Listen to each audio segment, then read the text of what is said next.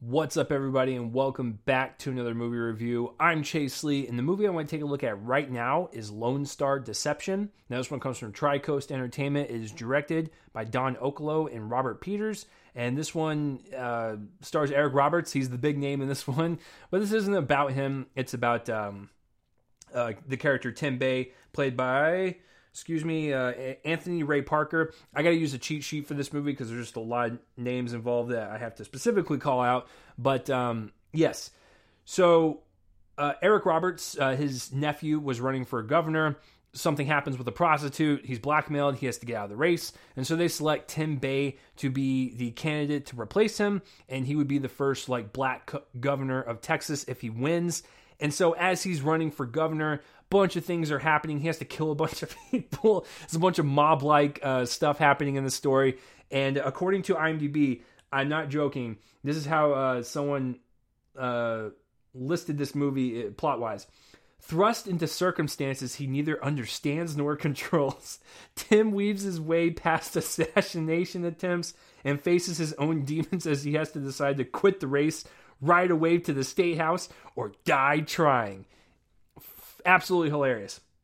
Anyways, I've never heard about this movie, but I thank the people at Tri-Coast Entertainment for reaching out to me. I will always give the time to review smaller films and get the word out there if this is a movie that interests you, whether my review be good or bad. So just keep that in mind, but I'm glad to get it out there into the public just in case if someone is interested. With that said, this movie is awful. Now, I will go out on a limb and say this. It is not a bad movie to where it's just bad and I didn't enjoy it. This is a bad movie that I enjoyed on many different levels. And I would equate it to The Room. That's the best compliment I can give it. I love The Room. It's a trash movie, but I love it. And I think my voice is cracked. I think that this one, Lone Star Deception, can find a kind of a market for those type of films that are so bad it's good ones, I guess. But even if it's a bad movie, I can still enjoy it just because of how ridiculous it is or how horribly acted it is. I can find something to enjoy about it. So I will say that this one is the equivalent to The Room, and I enjoyed it. It's a bad movie, but I enjoyed it. So I got to break this down into compartments because every single one of them are terrible.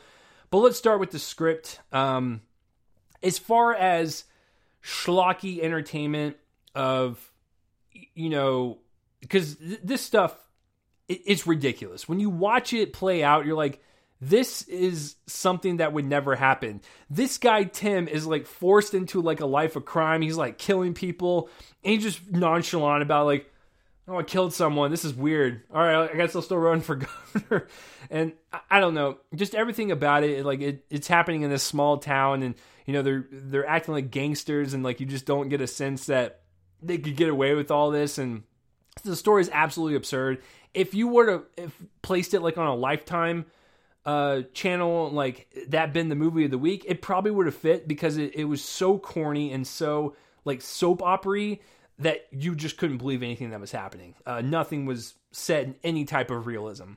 So there's that. The dialogue is terrible. Some of the lines uttered by these people are just downright hilarious. Some of them acting tough, saying these lines, it sounds like a kid wrote it. Some of the lines that are uttered when they're shot, when people are shot, are just absolutely hilarious in the way they're delivered in their performance.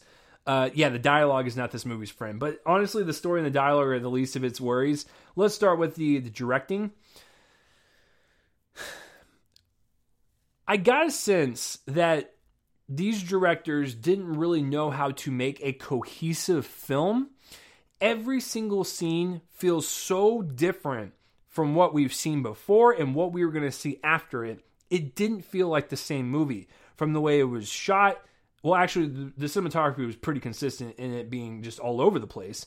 But the lighting made every single scene so radically different. It didn't feel like the same movie, so there was no structure to it. And it didn't feel like there was any type of vision for it. It was just getting these kind of mediocre to bad performances out of these actors, quickly setting up a shot and let's move on type of deal. It just feels like this whole thing was rushed and there was no kind of time or care put into it. I'm sure if the directors are watching this, they're probably like, F you, like, I put in so much time in this, and that's cool.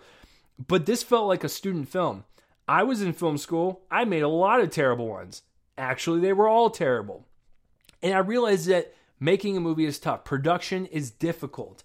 I get all that. But this movie felt like a one take wonder type of deal per scene, and let's move on. And the lighting is not consistent. Doesn't have a voice throughout this entire thing. It's just all random all over the place. And that includes the cinematography. There was just no direct vision for this thing. And then let's just bleed into the performances. The performances are terrible. Every single one of them. Eric Roberts is always hammy in these kind of low budget movies, but man, he really goes there. Some of the lines are just make you cringe. You're just like, why is he saying it like that? It's just so weird. Why are we being weird? Anthony Ray Parker, the guy that plays Tim, like, he's probably the best one out of the bunch. It's not really saying much, but everyone else is just either doing some type of like stereotypical Texas accent. They're saying their lines with weird pauses. They're just delivering it with, I don't know, like, it's just, some shots, like, they'll deliver their line and it'll stay on them for like a couple seconds longer, and it's just awkward silence and not really clear direction in terms of where they should go after they say their line. So it's edited poorly too, but like, yeah, all these performances, man, were just, they're laughable, and some of them are really funny on that note, but you're not supposed to laugh at them because people are just getting shot and people are yelling a lot in this movie, but you can't help but not laugh. But yeah, I just thought all those performances were pretty weak. So let's talk about the cinematography, because this is where I have my main issue with the film. As I said before, the cinematography and the lighting in this film, not consistent, and it's just kind of all over the place, like almost like they didn't know how to shoot this thing or they didn't storyboard it out. So they just kind of shot with whatever was around them, and it didn't look right. Some of the handy cam was really atrocious in following cars and making the action more intense than it was. It just looked sloppy. But the lighting was without a doubt the worst thing about this film. Probably next to the score. We'll get to that. But the lighting was atrocious. The shadows were so harsh, didn't really make sense with the scene. Colors were injected in random places. Every single scene was lit differently. There was a lot of inside shots that relied on sunlight to overblow the scene.